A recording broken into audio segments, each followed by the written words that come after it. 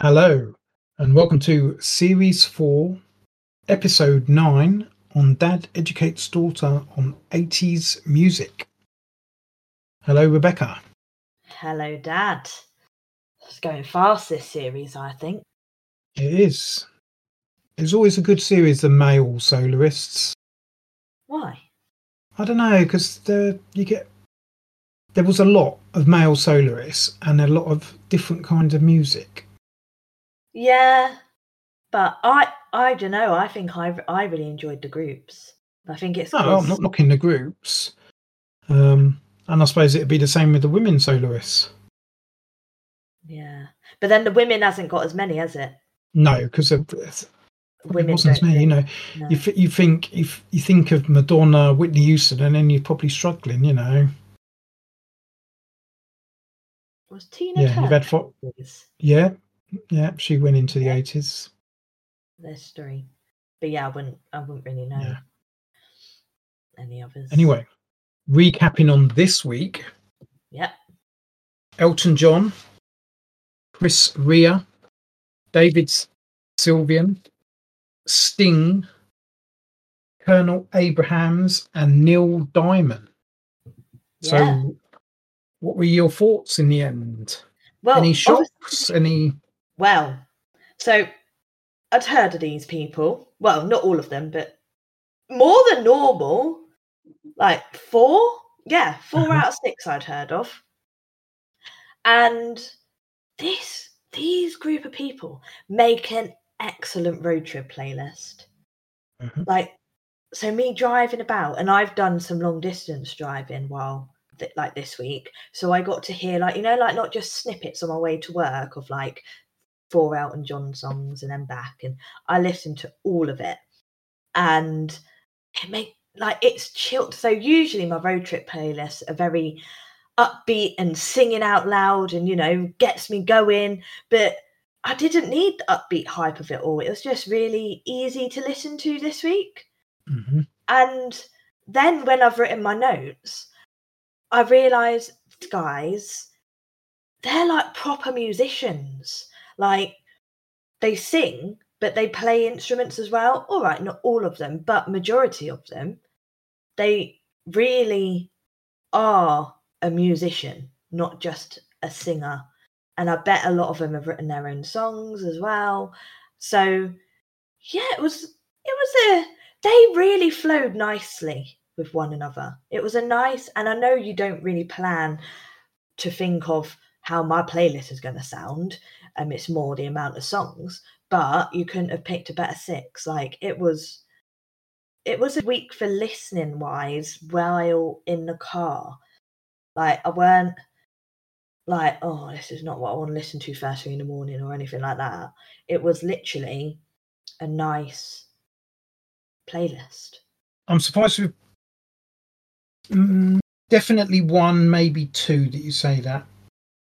What? Being a nice in the David Sylvian and possibly Colonel Abrams, but that would have been on the fence. But David Sylvian, I thought, was a definite, not up your street.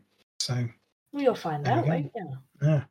I'm not saying they're all up my street individually, but as a playlist going through them all, they all really flowed nicely into each other, and it weren't a bad listening while you're on the road. That's what I'm getting at. Okay. So, how many number ones? I've gone with 5. Might be too many. What have you gone with? So, with Elton John, you've got I'm Still Standing, Act of War, and Healing Hands. And then I've also got with Sting with Fields of Gold, and then Neil Diamond with Sweet Caroline. Okay, well, you listened to 2 number ones. Oh, I went way up there, didn't I? You did. I find it really hard to pick number ones, though, because you don't know, like, because you're not giving me them in, like, a chronological order, they could have come anywhere, and also not got, like, a chart to of all the weeks of the year of all the years in the 80s to work out what weeks have already had number ones to piece them in together. Oh, yeah. So it's hard, isn't it, for me to just Mhm. guess. But let's see Okay. if I've got any of the five. Yeah. Any of the five So, are number ones. let's talk music. And let's start with Elton John. Yeah. So his genre, I've gone with pop rock. Blues, maybe a bit in there. So obviously I've heard of Elton John, and he's only just recently retired, hasn't he? He's only just recently done. And one thing I wish I did was see him live. But like I've never listened to him. So I wouldn't know whether I would he wouldn't be someone I do see live, but I wish I did to be able to say, yeah, I saw him. And I think like where I've heard him play at vast events that are televised, I think his voice has got better with age. So I think he sounds better now than he did listen to him in these songs. I also think that maybe he was bigger in the 70s, just because the 70s songs, because you sent me a list of them, they're ones that I've heard a lot more of and are probably a lot bigger for my generation, like for it to have gone through time. So yeah, I think he's really pushed his career to last, and I think he's definitely got better with age. Obviously he's well known for like his glasses and his sparkle and his suits and being like on the piano. Like he was the first one that I was like, he is a talented musician. The only thing is, in a couple of the songs, it ended up being a bit more, so I stopped writing that. But he either doesn't, like in the video, it's either not him, or he doesn't wear his glasses, which makes him look completely different. Because in a couple of the videos, I was like, this isn't Elton John. So it was really weird. And I'm now trying to look.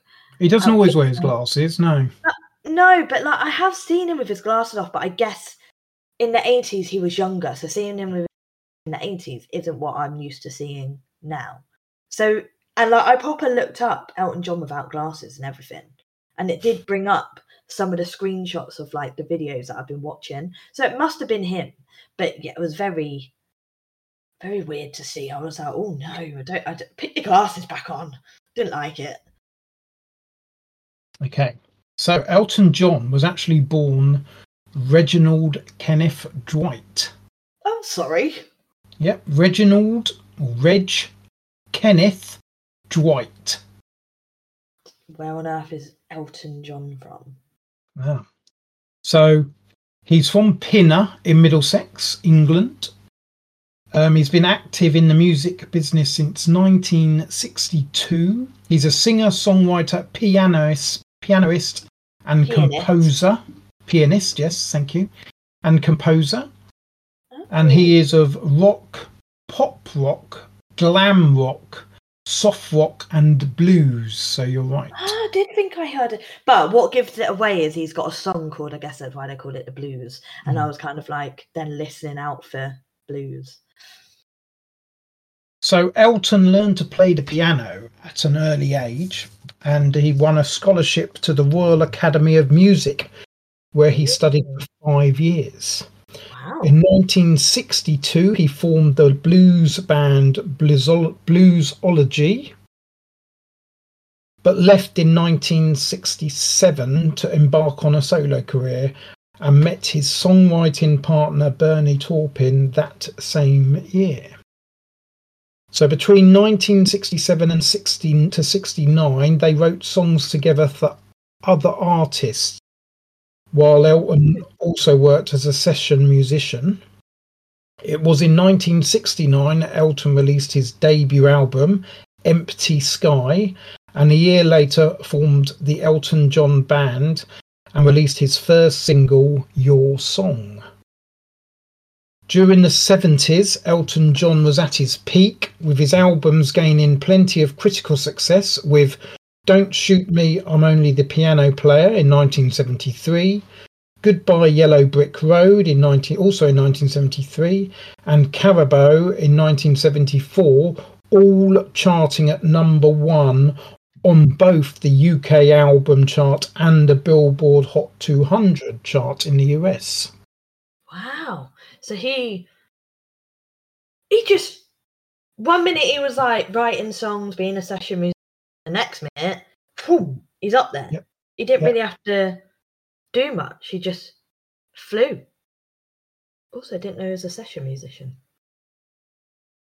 So it was in the US he gained his most success with Honky Chateau in 1972, Captain Fantastic and the Brown Dirt Cowboy in 1975, and Walk of the Westies also in 1975, also reaching number one, meaning he'd had 6 albums in a row at number one on the Billboard Hot 200 album chart. That's mad.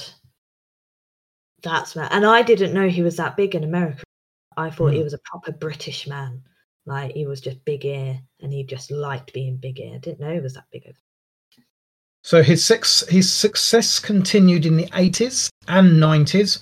Although he never achieved the success of the 70s, he did have a number one charting album in the UK with 1989's Sleeping with the Past, while 1992's The One peaked at number 2. Oh. In the US, he had 6 number one singles during the 70s, including Crocodile Rock and Bernie and the Jets, as well as his duet with Kiki Dee on Don't Go Breaking My Heart. He had another further 2 number ones on the Billboard Hot 100, Don't Let the Sun Go Down on Me in 1991, a duet with George Michael, and the double A of Something About the Way You Look Tonight with the re-release of 1974's Candle in the Wind in 1997, which he had sang at the funeral of his friend, the Princess of Wales, Princess Diana. Oh, yeah, I forgot he was really, like, he's proper in there with the royals, isn't he? Yeah, well, more Diana, but yeah. Yeah, but he's still now, isn't he? Like, he goes to all the events, doesn't he? Did he do the Jubilee? Was he there? You mean the coronation? Coronation and the Jubilee, he had both. I don't think he was. I'm not sure he was at either. Yeah, but I guess maybe because he was on the cusp of retiring, maybe he was like, that's past my sell-by date. So, regards his stage name, he originally was known simply as Reggie. However, in 1967, when he was paired with Bernie Taupin via Ray Williams of Liberty Records, who gave Reg an unopened envelope of lyrics written by Taupin after both answered an advert placed by Williams. Reg wrote music for the lyrics and sent them to Taupin, which began their partnership, and in homage to 2 members of Bluesology, saxophonist Elton Dean and vocalist John Baldry, Reg used the stage name Elton John. So his name comes from his first ever little band that he left. Yeah. Oh, imagine being those 2 people and knowing that. You'd be like, oh, I live on in him. Like, I had an impact on his life. But he looks like an Elton. And I know it's because that's all you know him by. But it's like, you know, like some people and their stage name, and you know it's really not their name. So you know their name. Elton John I didn't know it was a stage name. Like, that's Doesn't how. he look like a Reginald? No. And I wonder what his husband calls him. Do you think his husband walks around going, all right, Reggie, you come in, Reg? Like, I doubt it. I bet he's just Elton John. Like, it surprises me that he's not changed his name by default. Reg used the stage name Elton John, and in 1972 he legally changed his name to Elton Hercules John. Where's the Hercules come from? I really don't know. But okay, so he is legally He Elton is legally John, now so Elton no one Hercules ever John. calls him. His husband does not walk around going, come on, Reginald, we're going out. No. He doesn't do that. He literally calls him Elton. Okay, that's fine then, because he is an Elton. But Hercules, okay, maybe he likes a bit of Disney. Oh, So God. Elton John was chairman and director of Watford Football Club in 1976 and invested large amounts of money as the club rose from the 4th Division to the 1st Division, now known as the Premier League. Watford even reached the FA Cup final in 1984, losing to Everton. Elton sold the club in 1987, but remained president and repurchased the club in 1997. However, he stepped down again in 2002 as chairman, but still remained as a president. And although no longer the majority shareholder, he held a concert at Watford's Vicarage Road Stadium and donated the proceeds to the club he has supported since being a child. Oh, I wouldn't have put him down as a football fanatic. Oh, watch the he goes mental in there at the final. Really? Yeah, you see him with his hat and suit and that, boater hat and that. Oh, Loves it. I just can't imagine him. So Elton was inducted into the Rock and Roll Hall of Fame in 1994. Both he and Taupin were already inducted into the Songwriters Hall of Fame in 1992. In October 1975, Elton John received a star on Hollywood's Walk of Fame. Elton was made a CBE in 1995 and then knighted by the Queen in 1998 for services to music and for his charity work. What's a CBE? I've heard of like OBE, MBE. Oh, I can't. Well, that's the next one up.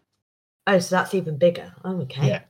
Yeah, you start with MBE, then you're an OBE, then you're a CBE, and then Knight. Oh, look at him go. He received an Academy Award, an Oscar, for Best Original Song with Can You Feel the Love Tonight from The Lion King in 1994, as well as a Golden Globe Award for the same song. And in 2006, he received a Disney Legends. Elton John is acclaimed by critics and fellow musicians, particularly for his music during the 70s and his lasting impact on the music industry. His songwriting partnership with Bernie Taupin is one of the most successful in history. Do you think he'll carry on writing songs for others? No, I think that's it, him done. Like he's done. Yeah. He just wants to spend time with his family, doesn't he? Yeah. Elton has won 4 Grammy Awards, including Grammy Legend in 1999, 3 Brit Awards, including Brit Icon in 2013, 3 Ivor Novello Awards, including Outstanding Contribution to British Music in 1986. Elton won his 2nd Academy Award for Best Original Song with I'm Gonna Love Me Again from the film Rocket Man, a biographical musical film based on the life of Elton John. I've never seen that film, you know. You need to. It's on my watch list. And I should Elton retired from music in 2023 with a farewell tour, which included a headlining appearance at Glastonbury Festival. It did, didn't it? I mean, I watched that on TV. Didn't actually go. Okay, so his songs. Yes. Let's see how many of yours were correct, if any. 1980, Little Genie, number 33.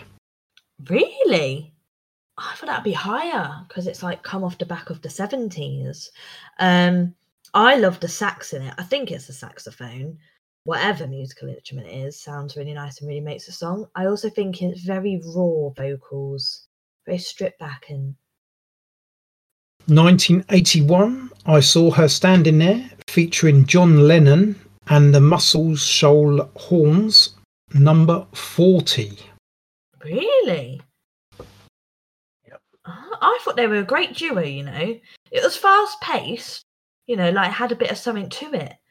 Yeah, that kind of shocks me a bit because I also thought, I mean, I didn't put it as one of my number ones, but it's two big names. Mm-hmm. So I'm quite shocked at that chart placing. 1982, Blue Eyes, number 8. See, whereas this is the opposite for me. It's very slow.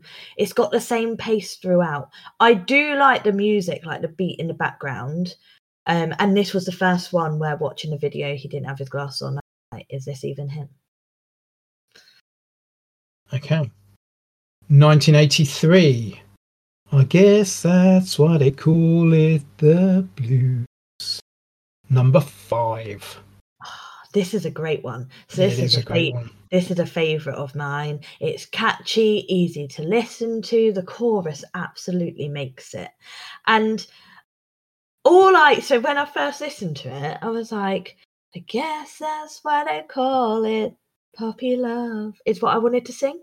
So have they remade it somehow? Because there is definitely a song out there, and I didn't look it up because I was like, imagine. But I'm pretty sure it's got to have been done differently somewhere, being called. I guess that's why they call it puppy love or something. Don't know. I'm gonna have to look it up then.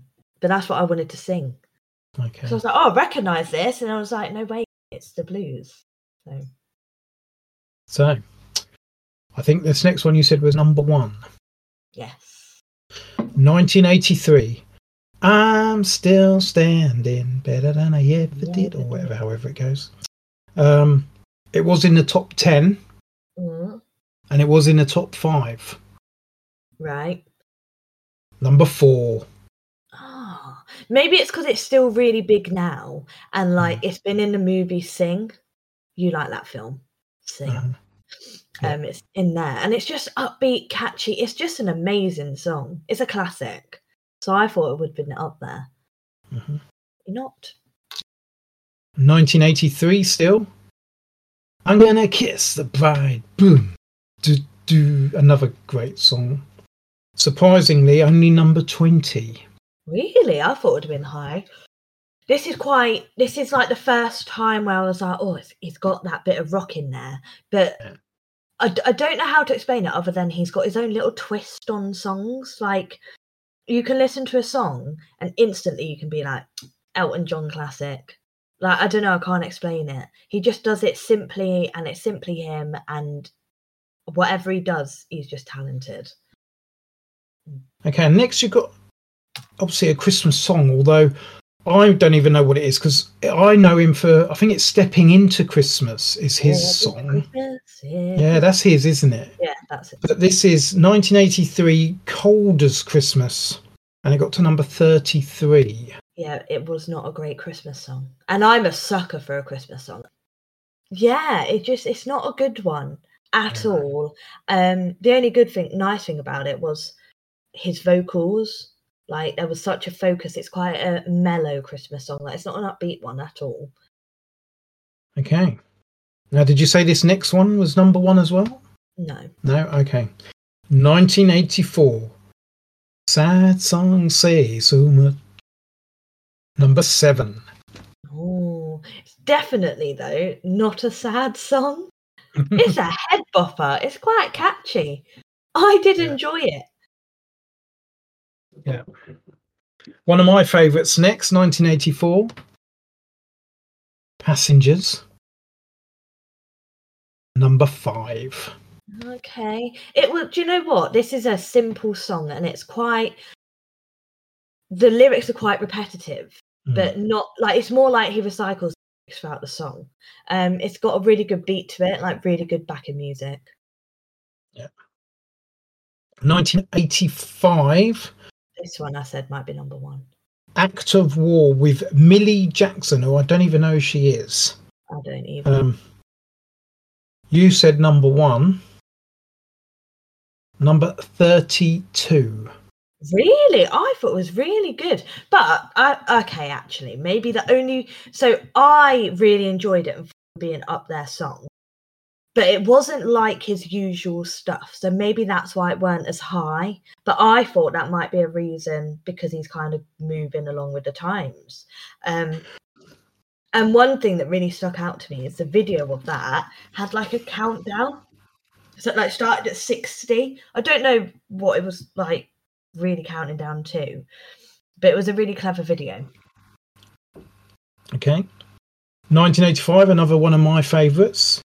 Nikita, you will never know. Number 3, Nikita. You like the no, because Passengers weren't like soft. This one's just like a slow, soft vocals, really strips it back type of song. Okay. It's not an up there one for me. 1985, Wrap Her Up, number 12. See, this let it down because there's an instrumental in it. It was really, like, I feel like Elton John doesn't need instrumental. He just needs to give his voice to the music. So let that one down. Okay. 1974. Why are we gone into this? Candle in the Wind got to number 11. And then it was re-released in 1988 as a live version and got to number 5. Now, the funny thing is, obviously, I mentioned earlier about how it was number 1 in the US. Yeah. For because obviously it was re-released, although the lyrics were changed for Princess Diana. But it didn't come up or as a chart position for here. So I'm actually just going to check, because I'm pretty sure it was re-released and I'm pretty sure it would have got to number 1. So yeah, that doesn't make sense. No. I thought it was very chilled and flows nice. I did nearly say that this was not. I thought it's just missing something. Check. I know why. It's not in the 80s. I wouldn't have looked. It's been 1997. Yeah, it was 90s, wasn't it? Whereas obviously, as I say, 1988. So it's actually, let me check, because it means it would have been released 3 times. Yeah, actually. Yeah. So it was changed to, and so it's Candle in the Wind, but it was called Something About the Way You Look Tonight. And then it said stroke candle. And it got to number 1. Oh, so it did get to number 1, but it was like properly refurbished or whatever you want to call it. That's called Something About the Way You Look Tonight. And Candle. 1988. I Don't Want to Go On With You Like That. Number 30. Really? This was an up there one for me. It's a head bopper, upbeat, and the lyrical like pace to it, like how he sings, it just all makes sense. It just goes with the flow. Like, it's just a really good song. So I'm quite shocked by that positioning. 1989, Sacrifice, number 55. 50? Why have I got that? Because it's a good one, and you know it's been remixed recently. It's in the charts nowadays. Mm-hmm. And it threw me off because I was like, when I was listening to it, and I was like, hang on, this is Cold Heart, but it's called Sacrifice. So, but what's in the charts now is called Cold Heart. And I like that it's been remixed really good, to be fair. And you know me, I am not one for a remix. So I've just looked, Something About the Way You Look Tonight was a double A with Candle in the Wind. Oh, okay. Right. With you. Because he'd released Something About the Way You Look Tonight, and rather than then release because that was already in the charts. Rather than release Candle in the Wind again, he put it as a double A with the single that was already out in the charts. With you. Okay. Yeah. 1990, Healing Hands, a double A side with Sacrifice. Oh, okay. Got to number 1. Healing Hands got to number 1. That's my second favourite. I literally did 2 favourites because I was like, I can't choose between two. Healing Hands is one of my favourites. And I said it would be a number 1. You did. But it just shows you Sacrifice, which is a good song. It number 55. You put it as a double A side with obviously Healing Hands as well. And it's always Sacrifice that probably mostly was played. I think and that got to number 1. Yeah. And when I was listening to Elton John, there's only Sacrifice and I'm Still Standing that I recognised, bar like the one that is, I guess that's why they call it the blues, and I'm like, I guess that's why they call it Puppy Love. But yeah, they're the only 2 that I knew, really. And Sacrifice, I'm pretty sure it's only because it's been remixed recently. But yeah, Healing Hands, fantastic song. Loved it. Quite rocky for me. Okay. But it's great. And then we have 1974, Don't Let the Sun Go Down on Me, number 16. It was then re-released in 1991 and got to number 85. It was then re-released again, but later on in 1991. This time with George Michael, and got to number 1. So are they my 2 number 1s? But they're not in the 80s. No. I don't think that Don't Let the Sun... That's really sad. Do you know what I did? I nearly had Don't Let the Sun Go Down on Me as a number 1, right? Like legit, when I was doing... Because I put an asterisk next to the ones that I think would be number 1 so I can let you know. And I did Healing Hands because that was a top song for me. And then I did Don't Let the Sun Go Down on Me because I was like, it's got George Michael in it. That's definitely going to be up there. And I took it away because I was like, there's no way he's having 2 number 1s in a... I'm really annoyed now.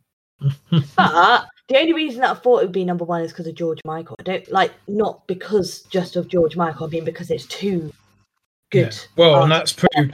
It got number 16 when it was originally released by Elton John in 1974, when he was in his peak. And then he'd released it earlier that year, and it only got to number 85. That's mad. So by putting, but I didn't hear much singing from Elton John. Not gonna lie, there's a bit more George. Well, maybe he was obviously he'd have been the piano and that, but I legit think George Michael did the singing. And as I say, it was his original song from 1974. So you're telling me that no other artist this week has got number 1? No other artists. They are the 2. Healing Hands, double A with Sacrifice, and Don't Let the Sun Go Down on Me, both from the 1990s. Although the songs were originally from, Don't Let the Sun Go Down on Me is actually originally the 70s. But Sacrifice was released in 89. Well, I got one right, Healing Hands. And that is a top song. It's great. So I'm glad with that. Chris Rea. Yeah. All I've really ever known him for is Driving Home for Christmas song, because I listen to it every year, really cringily, when I'm driving home to see you for Christmas. It's the first song I listen to when I get on the motorway. I put it on. Don't know why. Well, I do know why, because the lyrics, but yeah, that's all I've ever really known Chris Rea for. It's the only reason I've heard of him. So I've put him as rock, but I also think he's a bit of blues as well, I think he's got something dabbled in there. He's got a really husky voice.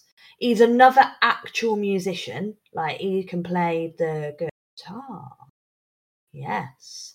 And I feel like he's quite unique. You know, he just does his own thing, gets on with it. Nothing special about his videos or the way he looks there. He just kind of came in, went out. That's it, really. Okay, so he's from Middlesbrough. He's been active since 1973. He's a singer-songwriter, musician and composer. He is a vocalist and, as you say, a guitarist and also a pianist. You really have to think then. I did. I wanted to say pianist. Pianist. It's not even how it's spelled. I know. It's piano. You read phonetically, but I know that in front of you would not have an O in it because that's not. I just wrote piano, but I couldn't just say piano. He plays the piano.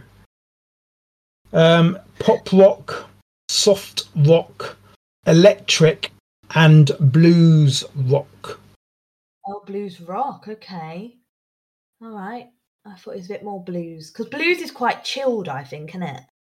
That's what I think of the blues.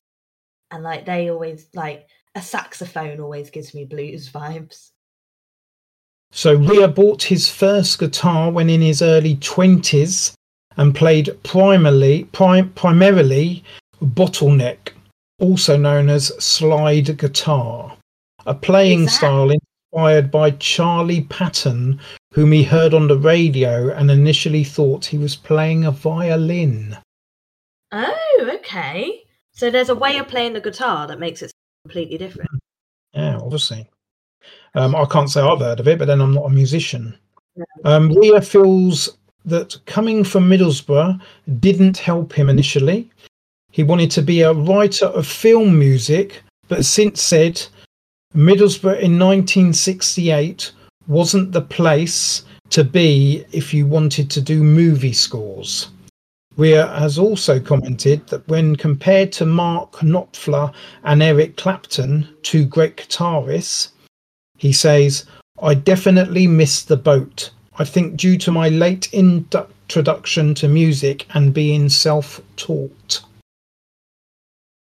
So in 1973, Rhea joined local Middlesbrough band Magdalene, or Maudlin, Magdalene as it's known, which originally included David Coverdale, who left for Deep Purple. Rhea began writing songs for the band and ended up being the lead singer by accident after the lead singer of the band failed to turn up for an engagement the band already had booked. Oh, well, that's just unprofessional, but I mean, worked out well for Chris Rhea, didn't it? Yeah. Rhea then formed his own band, the Beautiful Losers, who received Melody Maker's Best Newcomers Award in 1973. Rhea also secured a solo recording deal with independent label Magnet Records and released his first solo single in 1974. So Much Love was what it was called. The Beautiful Losers split up in 1977 and Chris Rhea went solo, recording his debut album Whatever Happened to Benny Santini, which he released in 1978. With lead single Fool, If You Think It's Over, which was his biggest hit in the US, reaching number 1 on the Adult Contemporary chart. And number 12 on the Billboard Hot 100, becoming Magnet Records' first US top 10 and now seen as the label's biggest artist. That's mad. But he's not done that much. I've not got that many songs for him. So I'm quite surprised that he was like the label's biggest artist. Yeah. I'm also surprised he made it in America. Especially on an independent label. Yeah. So Rhea's stateside success led to Rhea being categorised as a piano-playing songwriter, similar to Elton John, and Billy Joel, rather than the guitar player that he actually is. But then that just shows how talented he is. As Rhea says, it is still the only song I've ever not played guitar on, but it just happened to be my first charting single. That's mad, isn't it? So because he didn't play guitar, he's known as a pianist rather than a guitarist. Only because of that first single. Yeah, which he never played guitar on. But then all the other singles he's played guitar. Like, I didn't even notice about him being a pianist because I only ever saw him playing guitar. That's a bit rude, isn't it? So Rhea never took to fame, and throughout his career he rejected the label of being a rock star. Rhea's next two albums, Deltics in 1979 and Tennis in 1980, which was his first self-produced album, and received positive reviews. However, both failed commercially, and Magnet rejected the artwork Rhea wanted for the cover of his fourth album, 1981's Chris Rea. So none of Rhea's albums reached the top 50 in the UK album chart, while his fifth album, Water Sign, was a release of demo tapes which the label decided to release to keep costs down. So you can already feel there's a bit of...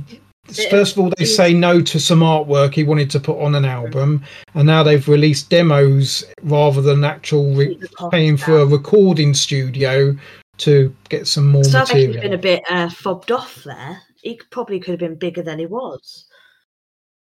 So Rhea's sixth album in 1984, Wired to the Moon, was his first to chart inside the top 50 at number 35. While his breakthrough came in 1985 with his seventh album, Shamrock Diaries, with its two singles, Stainsby Girls and Josephine, which charted at number 8 in the Netherlands, both of them. Oh, sorry, no, or was that the album? I think the album. Yeah. Rhea's eighth album, On the Beach, charted at number 11 in 1986, while Dancing with Strangers peaked at number 2 in 1987, with lead single Let's Dance becoming his biggest hit when charting at number 2 in New Zealand. Right. So that's his biggest hit. So that means he didn't get any number 2s. No.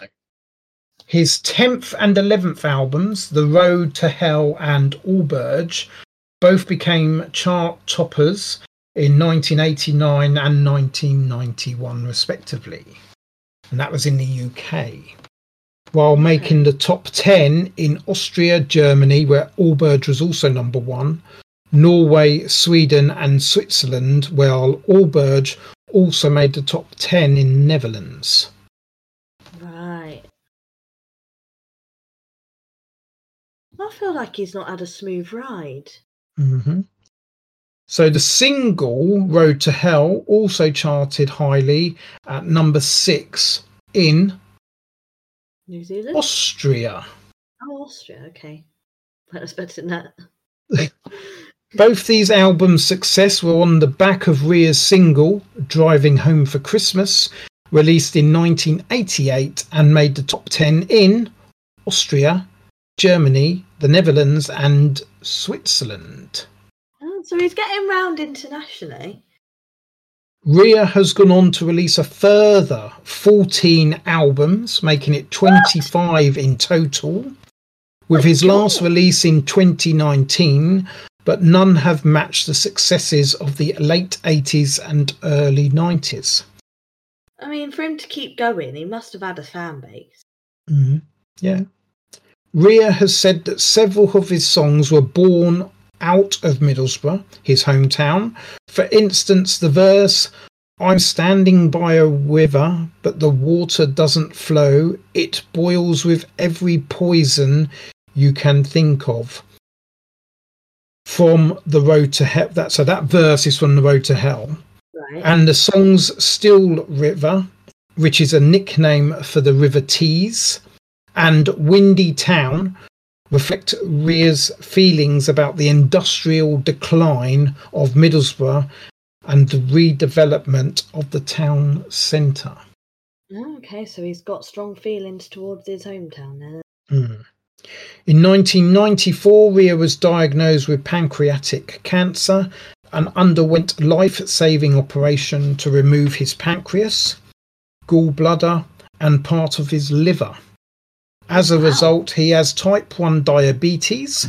Rear is a big fan of Formula 1 motor racing and even worked for Jordan as a pit lane mechanic during the 1995 Monaco Grand Prix. Is Jordan a It was a team, yeah.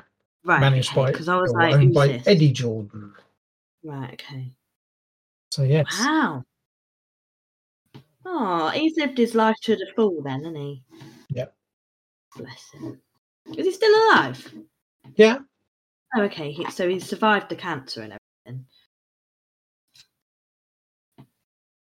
But pictures I saw of him, I don't know how long ago it was now, but he didn't look well. Right. Okay. But then he's going to be old now, isn't he?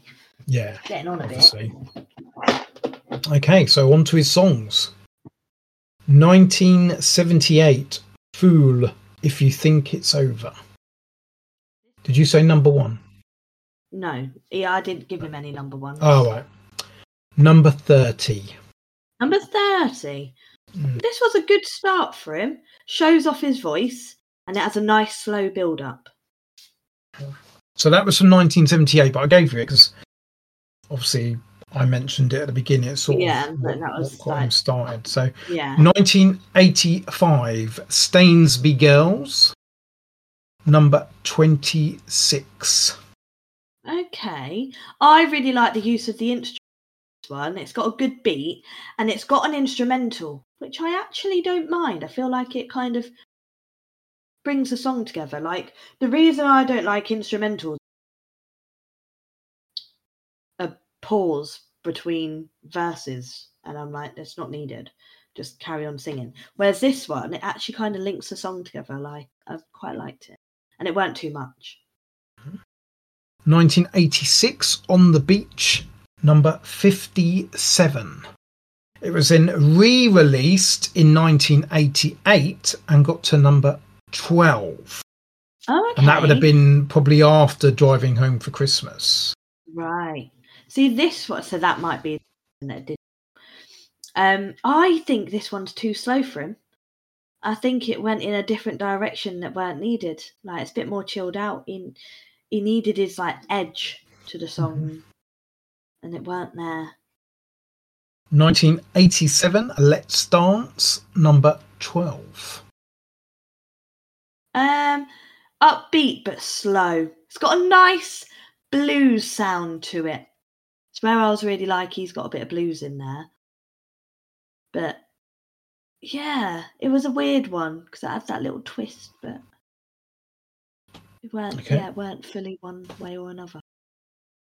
1988, Driving Home for Christmas, number 10. See, I did think, oh, maybe that was and then I'm like, I don't think it's that big of a song. I think it's just big in my life because I listen to it quite a lot at Christmas, not just throughout the year. I think it's like one of your, when you mention like Christmas songs, it's one that people would automatically put in the list. So it's an up there Christmas song. 1989, The Road to Hell, Part 2, number 10. This was my favourite. It really shows off his talent. It's got a great flow to it. And it's kind of like, I think it's like his perfect song. Like, you know, when I'm like, oh, like On the Beach is a bit more chilled. He needs a bit more to it. And Let's Dance is like upbeat but slow. Stainsby Girls has the good beat. I think The Road to Hell has everything that he's good at. Yeah. No, I like This Is the Road to Hell. 1990, Tell Me There's a Heaven, number 24. This was the worst. Well, I don't want to say this is the worst one have. It is a beautiful song, but it's just completely different to the rest. He sounds so different in it. Like, I wouldn't even think it was him if I was just listening to a random playlist. Okay, David Sylvian, who you've obviously spoke about before. Have I? No, I haven't. I don't recognise him. Unless he's done something weird, which he might have done, based on what I've listened to. He's very rock. Who is Ryuichi? Or whoever. I don't think he ever decided what to focus on, and maybe he filled more time. I think he needed maybe a bit more time to experiment. He is very 80s, don't get me wrong. Like, he's like, you know, you put him on, like, oh yeah, you've got that 80s sound to you. But I think he just experimented a bit too much. I don't really know if I'm coming or going. He likes a Japanese style video, and he likes his makeup, but he's a bit too heavy on the cheeks. He's got, like, you can see where he's caked on the makeup. He's got 2 different shades of skin on his cheek. But that was the look he was going for, maybe. Okay. So David Allen Batt, B-A-T-T. He's from Beckenham, Kent. He's been active 1974. He's a vocalist, guitarist, keyboardist, and his genres are art pop, new wave, glam rock, and progressive. Oh. So, after forming the band Japan with his brother Steve... That was a long, long time ago. You think I'm going to remember a name one looks like? Unless you are blooming like Tony, George Michael, or Boy George. I'm not going to remember you. So, yes, I have spoken about him, but I would not have guessed years. So, he took his stage name from the group New York Dolls guitarist Sylvain, while his brother Steve adopted the name Steve Jansen after the band's lead singer David Johansen. So they obviously were both very influenced by New York Dolls. Apparently so. So Japan disbanded in 1982 after 6 studio albums and 2 top 10 singles. Sylvian went to pursue a solo career where he released 10 solo albums between 1984 and 2014. We did well as a soloist then, compared. Yeah, with his debut album, Brilliant Trees, charting at number 4 on the UK album chart and number 7 in the Netherlands.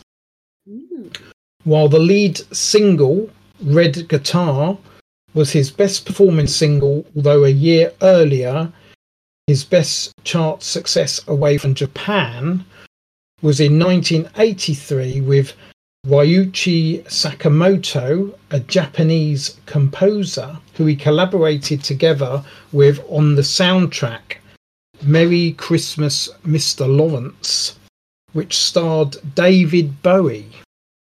The song Forbidden Colours was number 1 in the Netherlands, New Zealand, Austria, Switzerland, Iceland. Well, that's not anywhere that you said before. No, well, I'm on a different person now. Yeah, but you pause as if I know. Well, I thought you'll never guess Iceland. I would have gone round the old world. Probably still would have said Iceland. In the 90s, Sylvian collaborated with Robert Fripp from rock band King Crimson and husband of singer Toya Wilcox. Fripp who had previously worked with David Bowie, Blondie, Peter Gabriel, Midge, and Talking Heads. Oh. Their single, Gene the Birdman, flopped at number 68, although the album, The First Day, charted at number 21 in 1993 and was Sylvian's best charting album since Brilliant Trees in, what did I say, 1984? Album? Oh, yeah. Yeah. You said Albion. Album, sorry.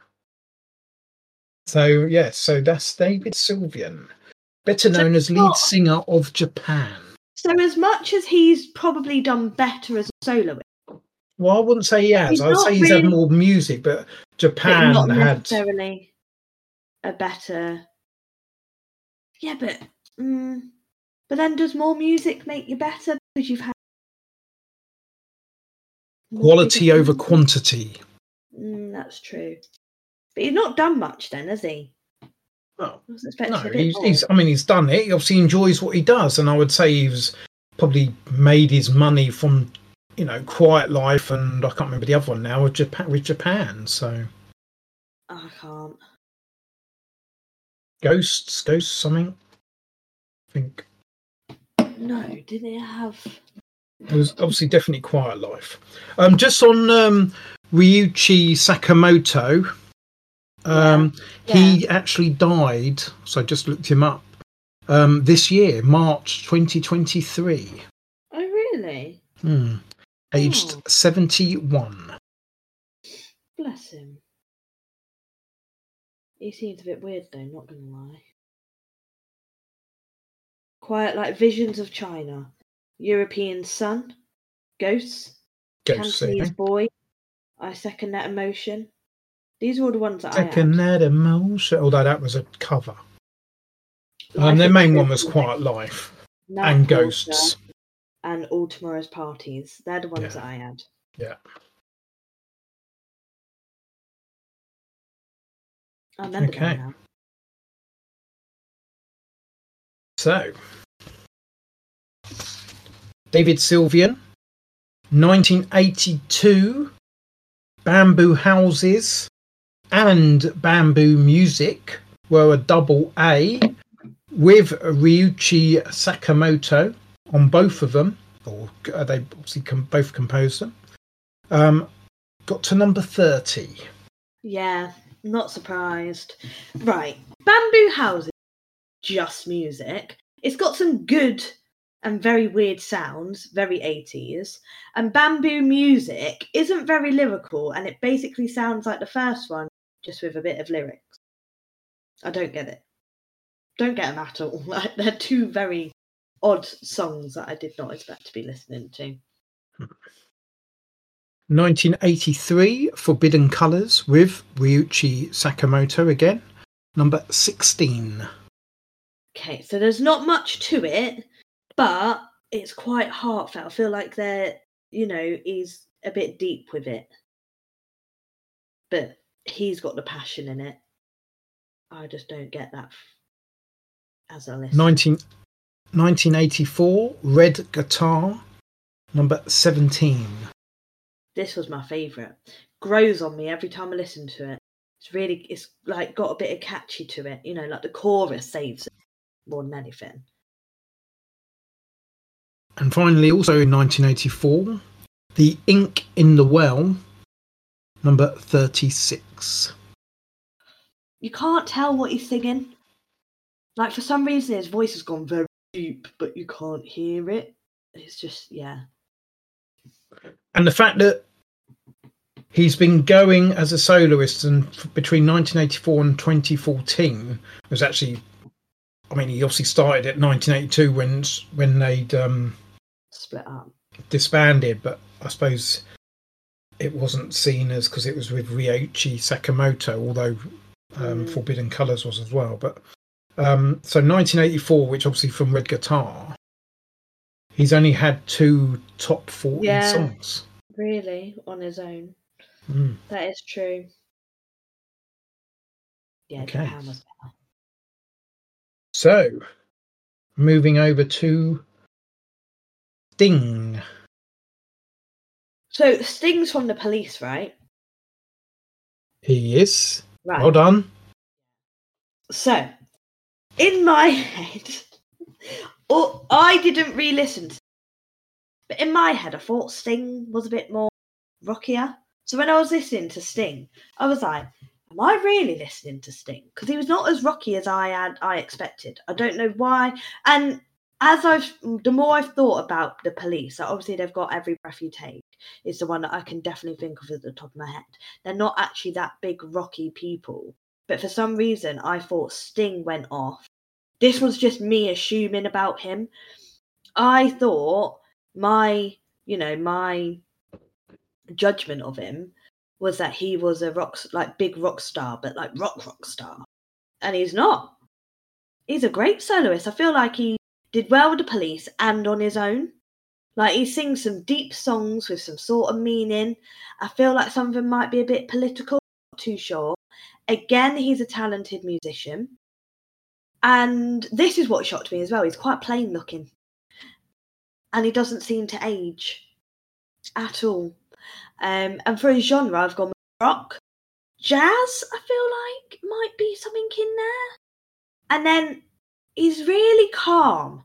I can't think of like a calm genre other than like classical. But I don't think he's not classical. Like, he's not that extreme. But he's got some calming aura to his genre, I think. I don't know what it is. I don't know what other genres there are. I feel like it might be a made-up one. What did you say? I said he's really calming. So I want to, like classical. Yeah. Well, classical is a thing, and but actually, I don't think he's classical. You're not far out. You'll see in a minute. Okay, so I feel like his calmingness might be made up. Okay, so he was born Gordon Matthew Thomas Sumner. Yeah. From Wallsend, Tyneside, so another northeastern after Chris Rea. Yeah. So Middlesbrough and Newcastle, or Wallsend. He's been active since 1971. He is a singer, songwriter, musician, and actor. He is a vocalist, bass guitarist, and or double bass, and keyboardist. Right. So he's a talented musician, like I said. So, I genres. didn't play that much, but yeah. Rock. Said that. Pop. Oh, didn't say that one. New wave. Standard. Soft rock.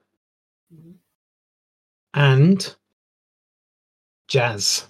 I said jazz. That's your classical as well, in a sense.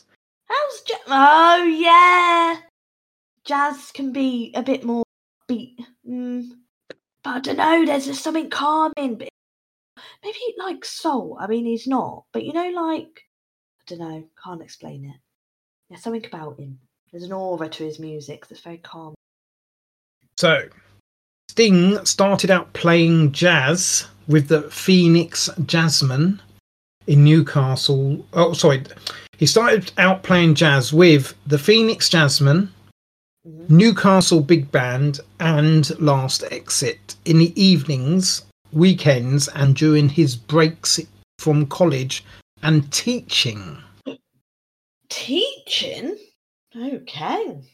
So, while at Phoenix Jazzmen, he wore a black and yellow jumper with hooped stripes that band leader Gordon Solomon thought made him look like a bee. Although Sting says where the name's coming from. Although Sting says it differently and says he thought he looked like a wasp rather than a bee. But either way, it prompted the nickname Sting.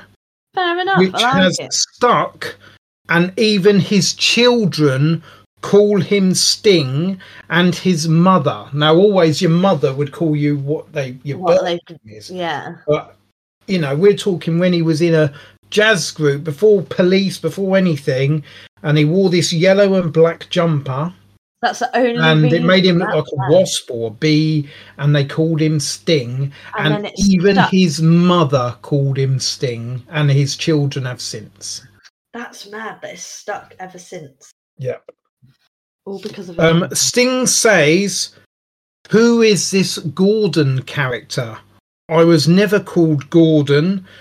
Despite this, he chose not to legally change his name." Oh, so he's not done an Elton. No, he's still legally Gordon Matthew Thomas Sumner, or Gordon Sumner. Yeah, he denies that his name's even Gordon. But he even says he's never really been called Gordon. Always Sting. So Sting grew up visiting nightclubs such as Club A Go Go, watching Cream and Manfred Mann, who influenced his music. Sting attended University of Warwick in Coventry, but left after a term and took jobs as a bus conductor, building labourer, and a tax officer. He then attended the Northern Counties College of Education, now known as Northumbria University, between 1971 to 1974, where he qualified as a teacher. And he went on to teach at St Paul's First School in Cramlington, Northumberland, for 2 years. Okay. Okay. And it is a well-known fact that Sting is a teacher. I feel like that's a bit of a, I don't know, like general knowledge that everyone should know. And you know Greg Davis, the comedian who's also in shows? Yeah. He is also an ex-teacher. Why do I feel like I knew that? But I'm shocked by Sting. That doesn't seem as shocking. Okay. He looks like a teacher. Hang on, ain't Greg Davis the one? The head teacher in Inbetweeners? Yes. Yeah, I feel like that might be why it's less and the shocking. Cleaner, or whatever it's called, the new one. So yes. He's also the Taskmaster. Taskmaster. Yeah. What's that? Anyway, we're going off track. Yeah, that's not a in 1977, Sting formed the band The Police after moving from Newcastle to London, where he met Stuart Copeland and Henry Padavani, who would soon be replaced by Andy Summers. From 1978 to 1983, they had 4 UK chart-topping albums, won 6 Grammy Awards and 2 Brit Awards, as well as 5 singles reaching number 1 in the UK, with Every Breath You Take hitting number 1 in the US in 1983. Great song. Following the breakup of The Police, Sting launched his solo career with his debut album in 1985, The Dream of the Blue Turtles, featuring jazz musicians, and had 2 top 40 singles, If You Love Somebody, Set Them Free, and Russians. Sting has released 14 studio albums as a soloist between 1985 and his latest being The Bridge in 2021. So he's still going as an old geezer? Yep. What a legend. That's what doing yoga does, see?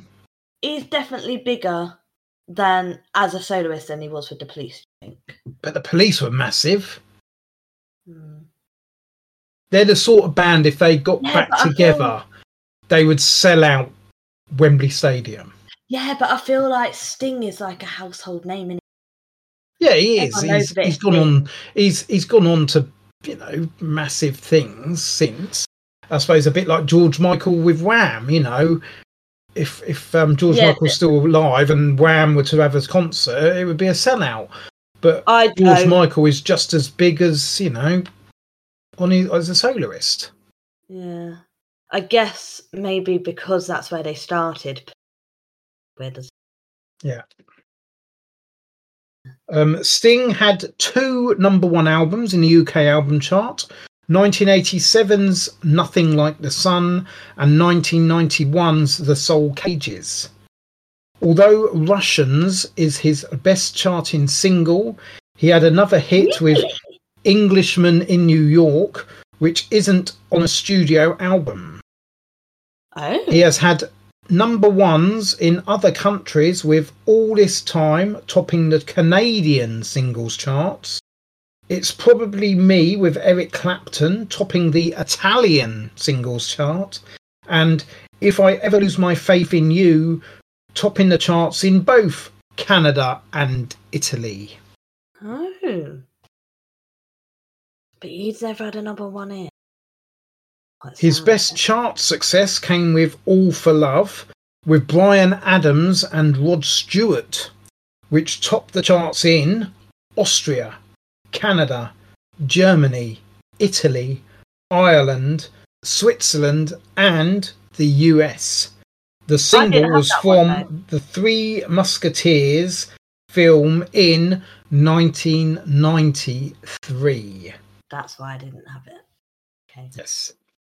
So Sting has acted in 17 films, including Lock, Stock and Two Smoking Barrels in 1998. Never heard of Sting has also appeared as himself in 22 shows, including The Bee Movie in 2007, Zoolander 2 in 2016, and The Simpsons episode Radio Bart in 1992, and TV show Vicar of Dibley Comic Relief Special in 2007. The Bee Movie. The little animated Bee movie. Mm. He's appeared as himself in that. I don't remember Sting being in the Bee Movie. Mm. I don't know how, or whether they mention him or something. I don't know. Yeah, but if he's appeared as himself, he must have had at least. Maybe he was the Sting. Well, I bet they said his name loads of times. Oh, probably because they're bees. Exactly. Maybe he's jumped onto that and took it as it's about him. I'm going to be a bee. Sting has won 2 Brit Awards as a soloist, Best British Album for Nothing Like the Sun in 1988 and Best British Male Solo Artist in 1994. In 2003, he won the Billboard Century Award and 11 Grammy Awards, including Best Album for both 10 Summoner's Tales in 1994 and Brand New Day in 2000, as well as Best Male Pop Vocal Performance on If I Ever Lose My Faith in You. In 2000, Sting had a star on the Hollywood Walk of Fame, and in 2003, he was awarded a CBE for services to the music industry. Get him. So, his songs. 1982, Spread a Little Happiness, number 16. This was one of my favourites. I was not expecting this from him. Like I say, I had this prejudgment thing that I thought he was really rocky. Well, this is a little jolly tune, isn't it? I love it.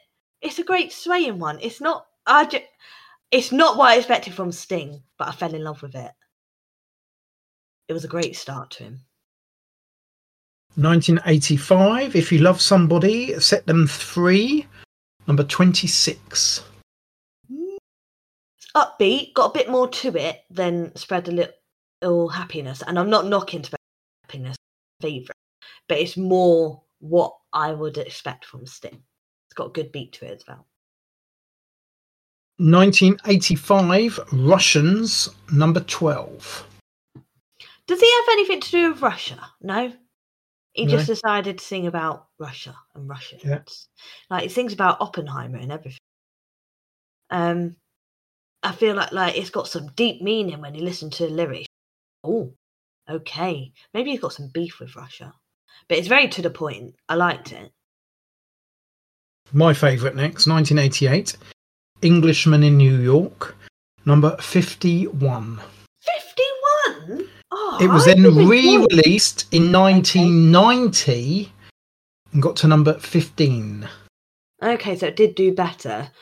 Well, I did enjoy it. It's a nice little quick step beat is the only way that I can describe it. But it's also very calming. It really shows off his voice. And I just love how he has the English down to a T. Like, literally. He sings about cups of tea. It's great. I did enjoy it. 1991, All This Time, number 22. Now, like Elton John, I picked two favourites. So this was my second, other favourite. It's got a good build to the chorus and it's got, layers to it. It's a good all-rounder, I think. 1992, It's Probably Me, with Eric Clapton, number 30. Oh, see, I thought this was a good one. It's just raw, simply him, it's proper stripped back, really shows him off. 1993, If I Ever Lose My Faith in You, number 14. This one's a bit religious, I don't know if I'm just thinking about it too much, but it's got a good sound to it. It's the chorus absolutely saves it, but there's just something about it where I'm like, this is the one that made me think he sung a bit, down a political route, giving his opinions for his songs. Okay. And finally, another one I like. 1993, Fields of Gold, which you said was a number 1, didn't you? Yeah, I thought it would be. Wasn't even in the top 10. No. Number 16. No. I recognise this one as well. I think it's amazing. It's just calming and pure beauty of a song. Okay. Quite shocking. So, moving on to Colonel Abrams. Yeah. Now, I only had 2 songs. I didn't get into any more. So it was quite difficult. But for his genre, I went with soul, or R&B. And I know they're quite different from one another, but yeah. Was a bit of a change in a vibe to my week. It mixed it up a bit. And that's what I mean by it's a really good playlist, because it's not just the same. It's just a bit of feel-good music, I think. And I'm just now wondering why I didn't have any more. And I think he's just a chilled-out, cool-looking guy. He's not put any effort into his outfits or anything, but he still looks good. He's just there for a vibe. Okay, so Colonel Abrams from Detroit, Michigan, US. He's been active since 1976. Okay. He's a singer-songwriter, dancer, and actor. He was a vocalist, guitarist, and pianist. Pianist. Thank you. R&B. Oh. Soul. Oh. House.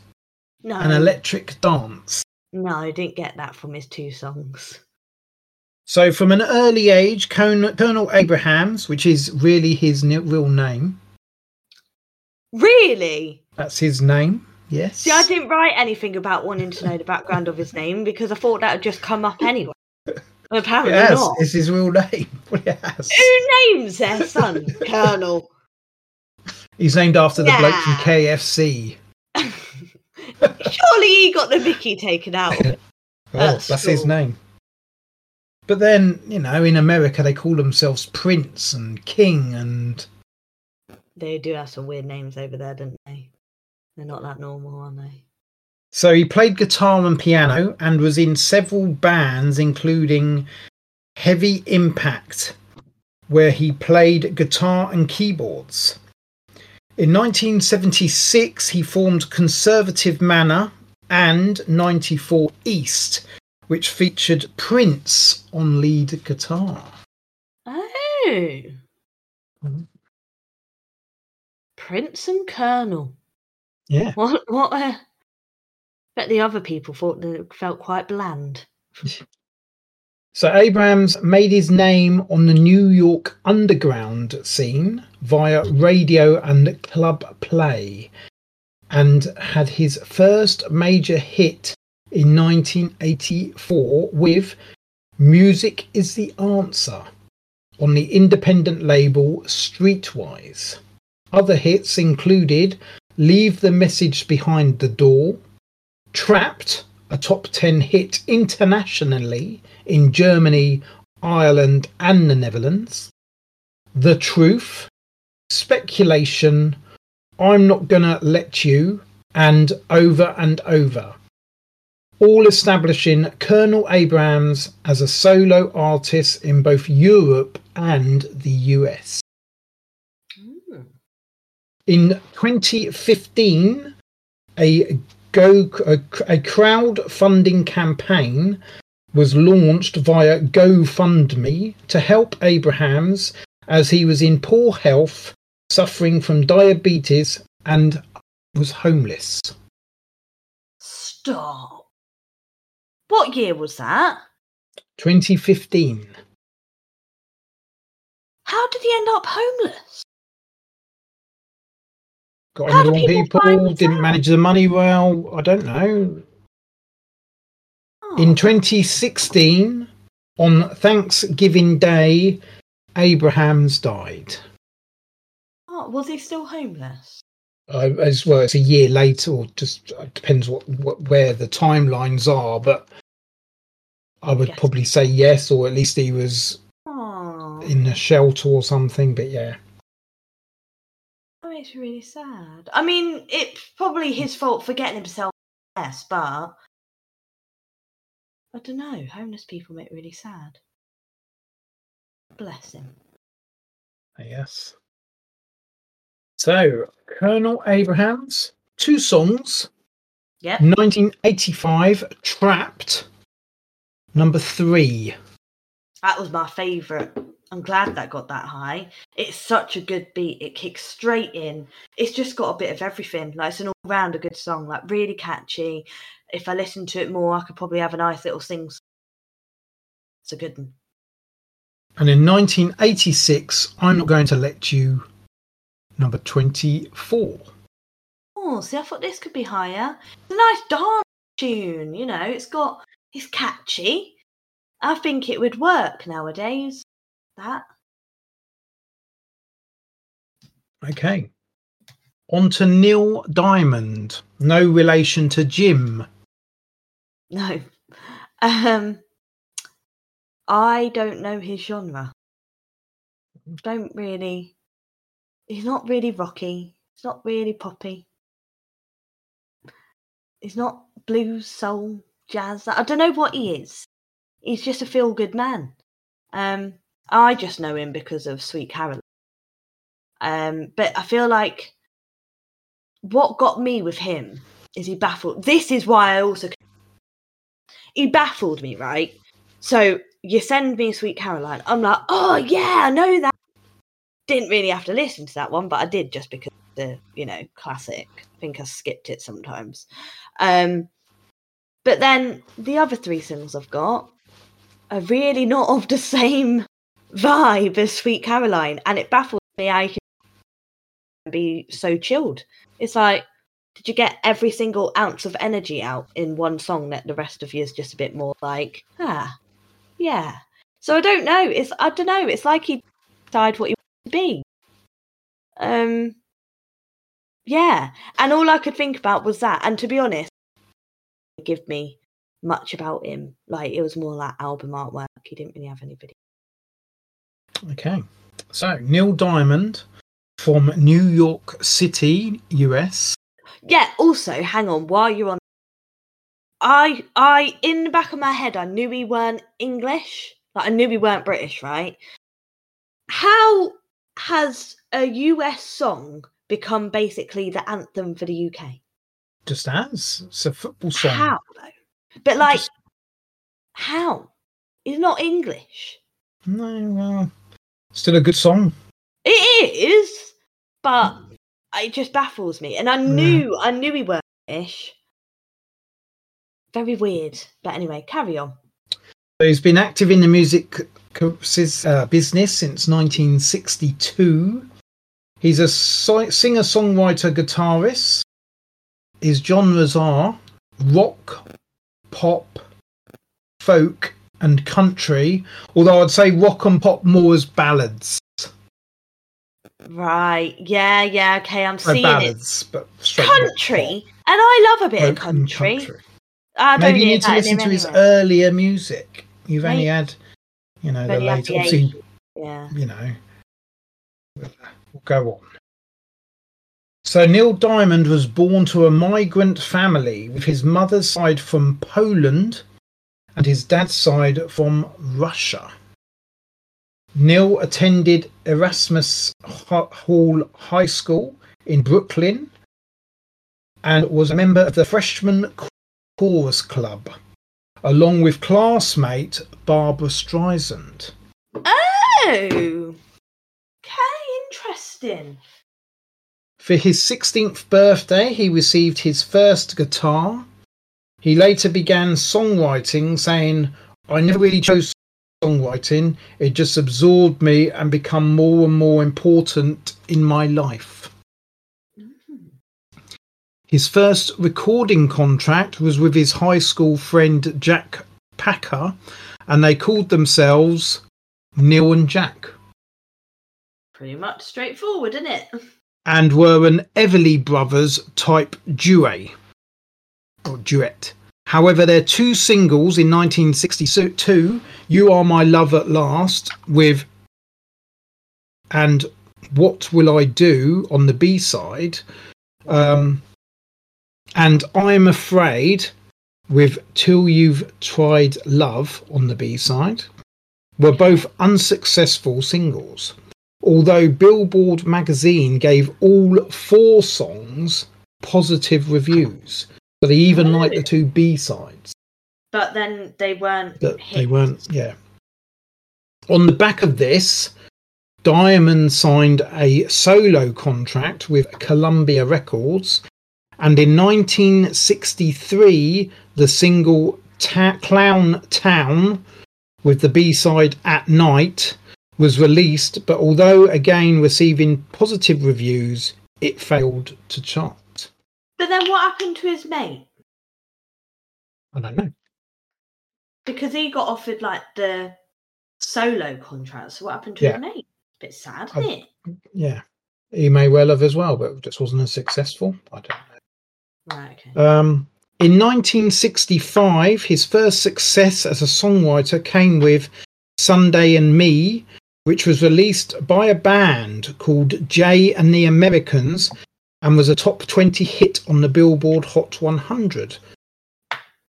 Greater success was to come with 4 songs: "I'm a Believer," "A Little Bit Me, A Little Bit You," "Look Out," "Here Comes Tomorrow," and "Love to Love," all released by the Monkees, with "I'm a Believer" going gold within 2 days of its release and staying at the top of the charts for 7 weeks, making it the most popular song of the year in 1966.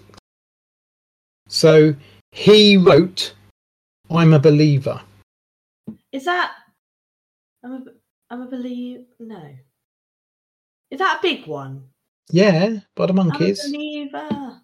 Yeah, that is sort of like that, yeah. Yeah. I got it in my head, I can't get it out. But yeah. It's in Shrek. In 1968, Diamond felt restricted by his record contract with Bang Records, as well as wanting to be more ambitious with his music rather than just writing simple pop songs for others. But Bang felt that the style of writing proposed by Diamond was not commercial enough. Diamond was also dissatisfied with his royalties and tried to sign with another label after discovering a loophole in his contract. Yes, boy, off you go. This resulted in a series of lawsuits. So even this early in the music business, you were having lawsuits for the record contracts. Yeah. But then, to be fair, you would, because they just did whatever they wanted to get what they needed and didn't care about the artist. However, this coincided with a slump in his record sales, probably because he had other things on his mind, to be honest. A magistrate ruled against his record company management in having a temporary injunction preventing Diamond from joining another record company. And although Diamond could now sign for another record company, his contract dispute continued in the courts until February 1977. Bear in mind, it's been going on since, what did I say, 1968? Yeah, out the 70s. That's nearly 10 years. Yeah. Diamond won and purchased the rights to his Bang era master tapes. Fair enough to him. In 1968, Diamond signed a recording contract with Uni Records, a subsidiary of MCA, which would later be called Universal Records. And in mid-1969, Diamond moved to Los Angeles and recorded Sweet Caroline in 1969, Holly Holly also in 1969, Cracklin' Rosie in 1970, and Song Sung Blue in 1972. With the latter two reaching number 1 on the Billboard Hot 100, although it was Sweet Caroline reaching number 4 on the Billboard Hot 100, which gave Diamond his first major hit following his slump due to his dispute with his former record label. Diamond has since said it took him just 1 hour to write the song in a Memphis hotel. That's mad, and that's still making now. He didn't need to do anything else, but also why have I got it? Because it's. I gave you it because it is his main hit, and it is so popular even today. Yeah, I know. What?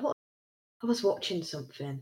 Me and Connor were talking about Sweet Caroline, literally, and I forgot I had Neil Diamond because I don't think I'd got to him, and I hadn't done my long distance to have got to it in that sense either.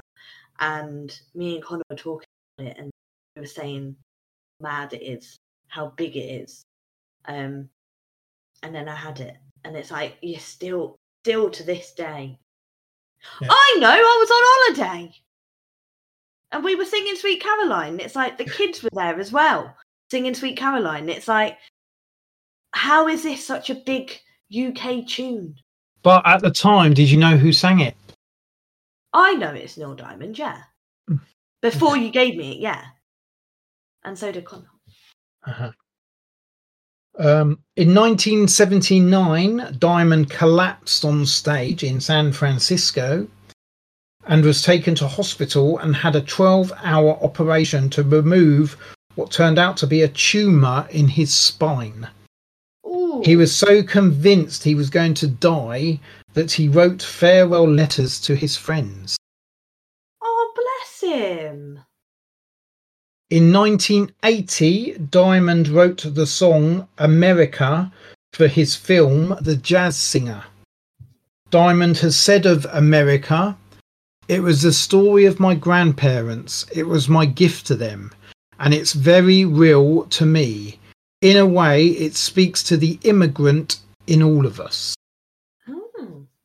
The song was also used by national news shows when hostages were shown returning home after the Iran hostage crisis ended. Oh, so it was also used on the 100th anniversary of the Statue of Liberty and a tribute to civil rights leader Martin Luther King Jr. Wow. So he's got two anthems in a sense. One for He's America. got America in America, which they use for kind when of like bad things turn good, to remember things and that. And you've got Sweet Caroline in over here. Yeah. So he's done well in that sense. He could play happily after those 2 songs. So America, it also became the anthem of his world tour, which started 2 weeks after the September the 11th attacks on America. Oh.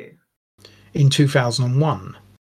Diamond changed the original lyric at the end, "They're coming to America," to "Stand up for America." Oh. At the time, a national poll found the song to be the #1 most recognised song about America, even more than "God Bless America." Wow.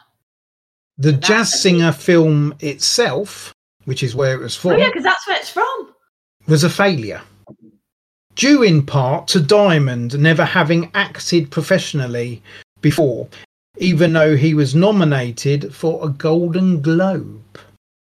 That's mad. So he'd never acted before, yet he did well. In January 2018, Diamond announced that he would stop touring after he was diagnosed with Parkinson's disease.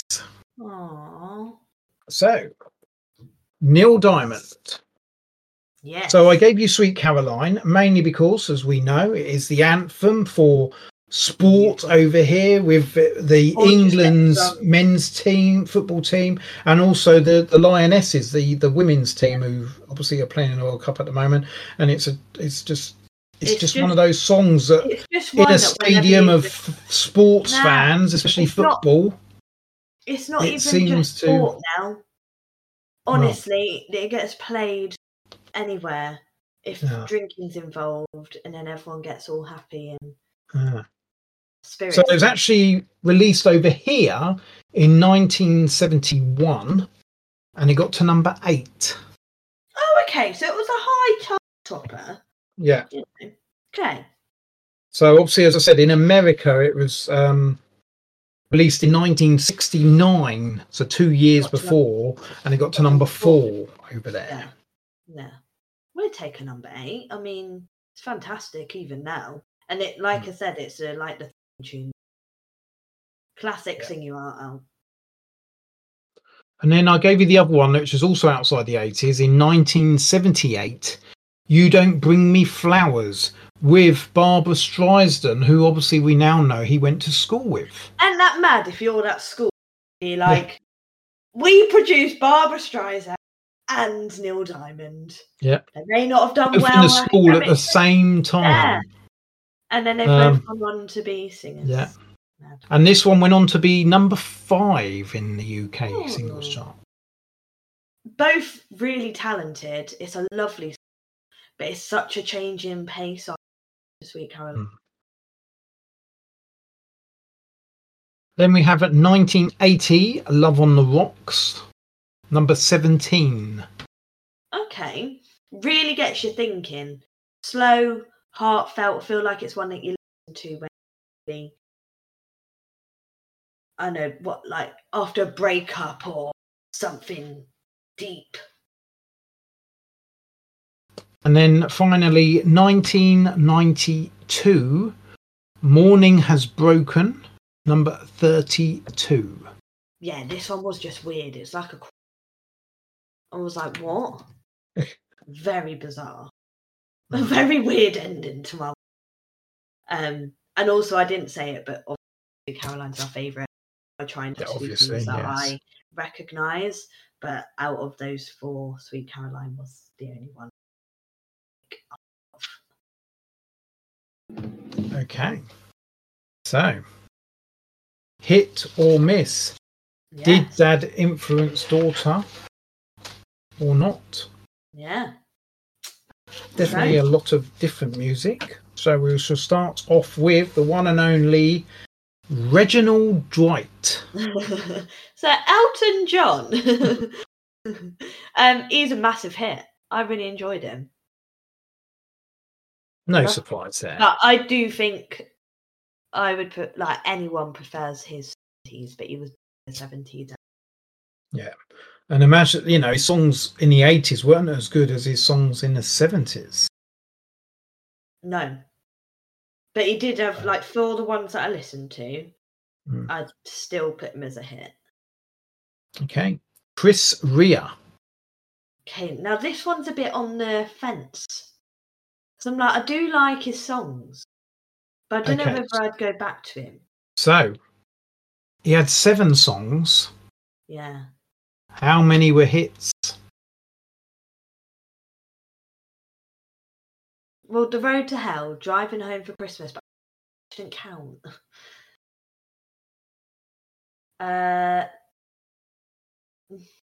Let's Dance, maybe. Like, it's hard because it's like I do the sound of him. Now I'm gonna go Miss because even like what I've written is a bit too on the fencey, and I feel like I'd only ever really go back to Driving Home for Christmas and The Road to Hell. It's gonna have to be a Miss for him. And I'd be the same. I like him, but not enough. I wouldn't buy an album. Think, and obviously, like, yes, we do this to see if he would hit with people of my generation. And I feel like the songs that you've got, I think people would be on the same page as me. They'd be like, it's not really what I'd want to just listen to. David Sylvian. Miss. Absolutely awful. What even was that? Bar, I did really like Red Guitar. But yeah. Red Guitar? Yeah. Red Guitar, yeah. Sting. Oh, massive hit. Absolutely loved him. He can come again. Well, as we found out, he's still making music. Yeah. Colonel Abrams, rest in peace. Hit. He had a fantastic 2 songs, and what makes it even better now, genuinely Colonel. I think that just puts him even more up there. Like, what a man. Yeah, no, fantastic. And finally, Neil Diamond. Yeah, he's a miss, which did shock me because of Sweet Caroline, but it's like I was just baffled at how different the rest of his music is, and yeah, that's just not for me. Like, it was a bit too chilled. But do you know what? This is why I said, like, at the beginning, I can listen to all these songs one after another. Bar, I think I'd take out David Sylvian. Which was Neil the one I did say that I'm surprised that. But Neil Diamond, his 3 other songs, bar Sweet Caroline, they fit with this week. So if you put this part of the playlist on shuffle, it goes really well. Do you know what I mean? Like, they all flow really nicely into each other. As much as I don't listen on shuffle because I go through the songs that you need in order, I think if I did put it in and Neil Diamond came up, like, it would just go really nicely. Just for me as an artist, he doesn't work personally for me. He's a bit too chill compared to the rest, but the playlist. Do you know what I mean? Yeah, definitely. Yeah. Yes. Okay. So, next week. Yeah. Are you ready? I am. Okay. You may need your fingers to count. Oh, God. So, Rod Stewart. Marvin Gaye. Oh, okay. Jeffrey Osborne. No. Is that anything to do with Ozzy Osbourne? No. Okay. Steve Silk Hurley. No. Percy Sledge. No. Sam Cooke. No. Benny King. No. And they are your artists for next week. Oh, 7. All right. When you said get your fingers out, I thought I was going to go in 12. I was like, right, we're having 1 per artist. You have 5/6. You've got 7. Okay, so that means that some of them don't have many songs. Which sometimes means that it is longer for me, because I go out and listen to more. Yes. So, it's fine. Just to recap, Rod Stewart, Marvin Gaye, Jeffrey Osborne, Steve Silk Hurley, Percy Sledge, Sam Cooke, and Ben E. King. Okay, yeah. I'll give it a Okay. whirl. Okay. See what they're about. I shall send you their songs, and you can have a great old listen of them. I will. And I'll let you know what I think next week. You can. All right. On that note, I shall say good night. Night, Dad. Night. See you. Bye.